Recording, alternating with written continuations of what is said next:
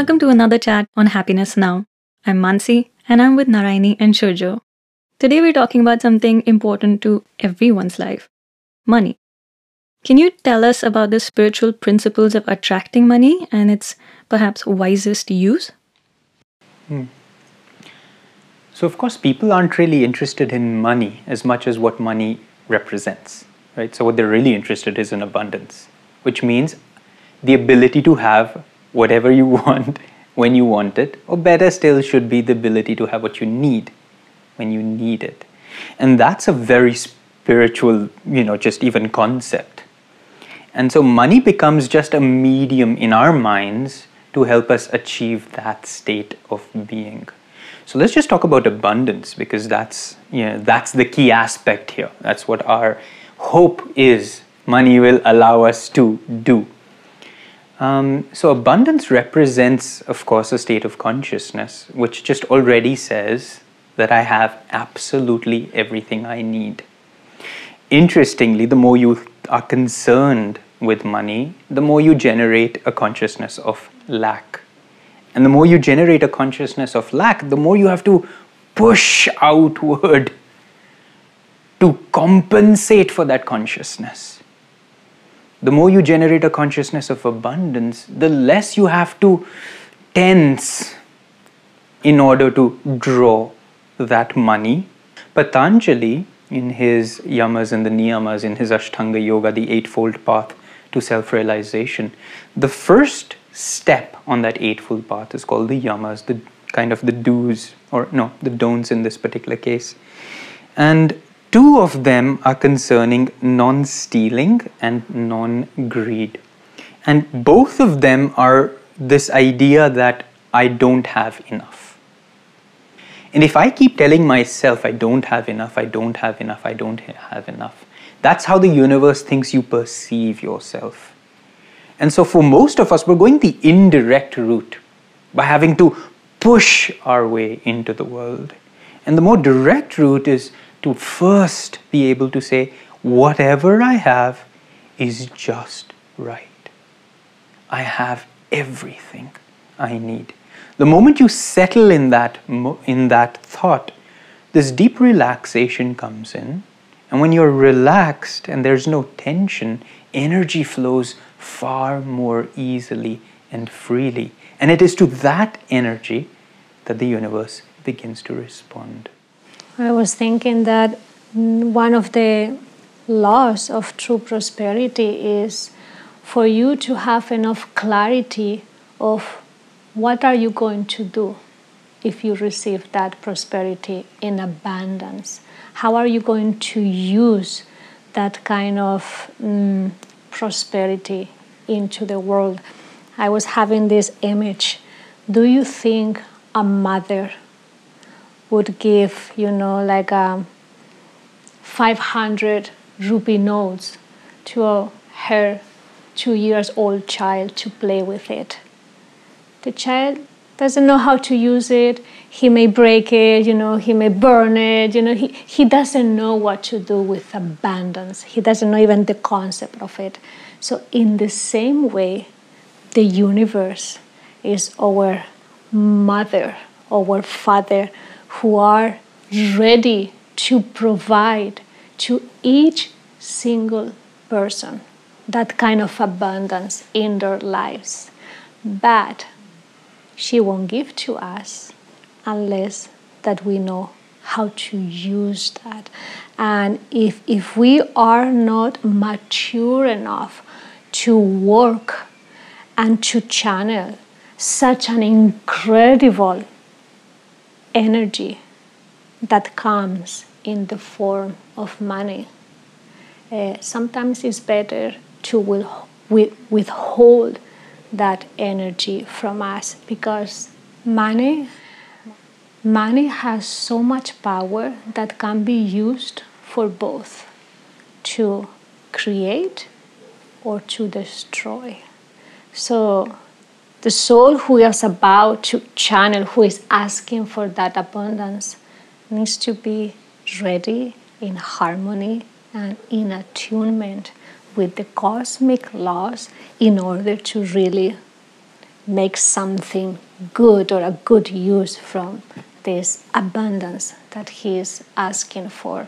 So I would say, if you really want abundance and prosperity, ask yourself, what I'm going to do with this, how I'm going to use it to uplift, to create, to help other people, to serve. Building on what Narayani was saying, and also on the first concept of generating a consciousness of abundance, for many people that can be very passive, just sitting there and saying, I have it all, I have it all. And so therefore it has to also have an active step to it. And the active step in this particular case, and Narayani's alluded to it, is giving. Because you can only give when you think you have enough. And so giving is when you're really telling the universe, Bhai, I have it all. And I have so much that I'm able to now give as well. You know, the law of karma, which follows the law of thermodynamics, is for every action there's an equal and opposite reaction. For most of us, we're always in a mode we want to receive. But the universe doesn't work that way. The universe can only give if you are able to give. That cycle has to completely close. If you receive something, you owe a debt to the universe. A lot of people come, and often, especially in the spiritual realm, they come and say, why are your classes, why do you charge for them? They should all be free. And you just wonder, are you saying you need something of value without having to give anything in return? In the Bhagavad Gita, Krishna says, he who gives nothing in return for what he receives is verily a thief. And so that's how the universe perceives us, as a thief that owes a debt. So if you start giving more, now the universe owes you a debt. And that's where abundance begins to naturally flow in from. And most people today, especially if you look at who do have what we would call a lot of wealth, they realize this principle and they try as much to do and give in a lot of philanthropic kind of avenues. And it's almost that you see those who are doing more, they're just receiving more and more and more and more. And that's an awareness that these guys have built from experience. I mean, it seems like this, because you've said this before, that money is energy. It seems like a principle that works for anything. Money and love and Absolutely. Opportunities, all of it. Also, as Swami Kriyananda said, giving is your greatest protection. If you're ever kind of worried about negativity coming or people's lives affecting yours, he says when you give, the force of your energy creates such a strong force field around you that then you won't draw anything that's not in alignment with that giving into your life. So, I mean, that's all this is about. Drawing God in the spiritual life is also about what you give Him. That's why sadhana is important. That's why all our meditation practices, because that's our version of giving to Him. Otherwise, we just sit there and say, help me out here, give me this, give me that. And obviously, it doesn't usually work. So this reminds me of how, like in his book, How to Be Happy All the Time, Yogananda says that when giving, we should encourage others to give at least something in return, that people will not be benefited if they are made to receive our kindness passively. But it does happen. And you give people all these amazing things, but it's not reciprocated. Well, certainly in this one position, it's fine, you have the upper hand. But in how many other places have you expected without having to give? Remember, the universe has a very dynamic, individual and real-time relationship with us and our energy. So when our energy starts to shift, relationships will shift, circumstances will shift. So you focus on what you are doing. The quality of your giving needs to be right. But if you're giving and holding in your mind the thought that I'm giving you and you're not giving anything in return, therefore you won't gain, I mean, that's already going a little off. Then that other person either needs to leave your orbit, whether that other person starts to get inspired by your giving. I mean, that's how change really will take place. As we said in a previous thing, takes place from magnetism. When your magnetic alignment to the universe is right, everything else as a ripple effect starts to readjust accordingly.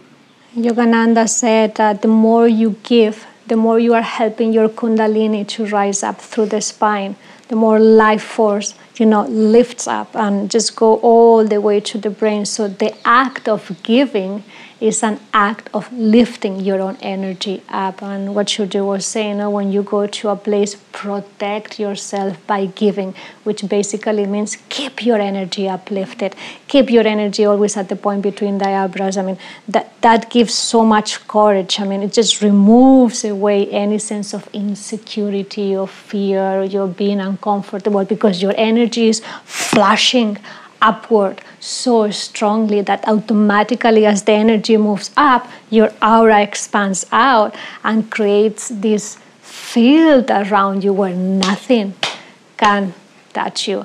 So the more you give, the more you are uplifting your own energy and expanding your aura. I mean, it works like mathematics. So whenever you don't know how to handle a situation, let your first thought be, what can I give? How can I serve? How can I help here?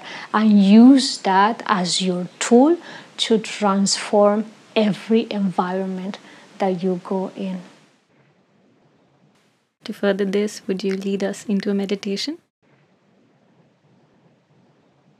Once again, find that posture of receptivity, openness to the universe.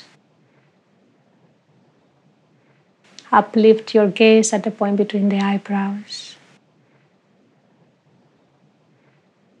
And visualize around you this universe, opening up doorways where true prosperity and abundance pours into your life, into your consciousness, giving you the realization that everything that you need will be provided to you. Live in that consciousness.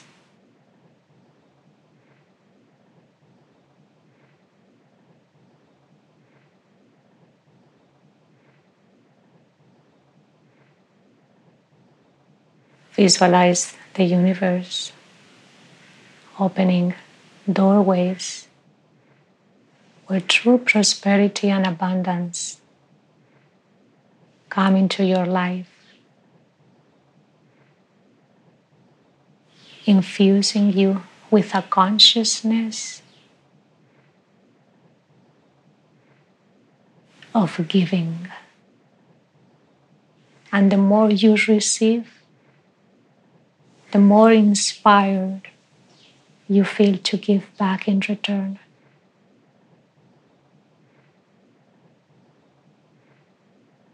Visualize yourself channeling that abundance, supporting other people, helping other people, sponsoring projects that will benefit the upliftment of mankind.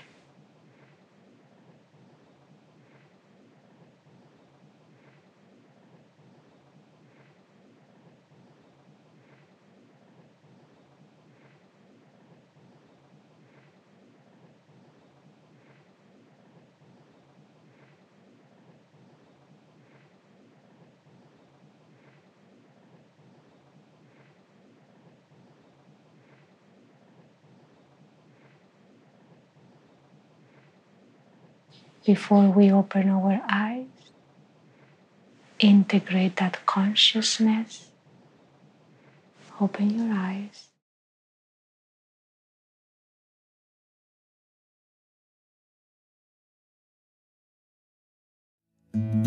Thank you both for this amazing meditation and conversation. I hope everyone who's listening loved the experience. Please come back to us for more illuminating conversations with Narayani and Shurjo. Till then, take care.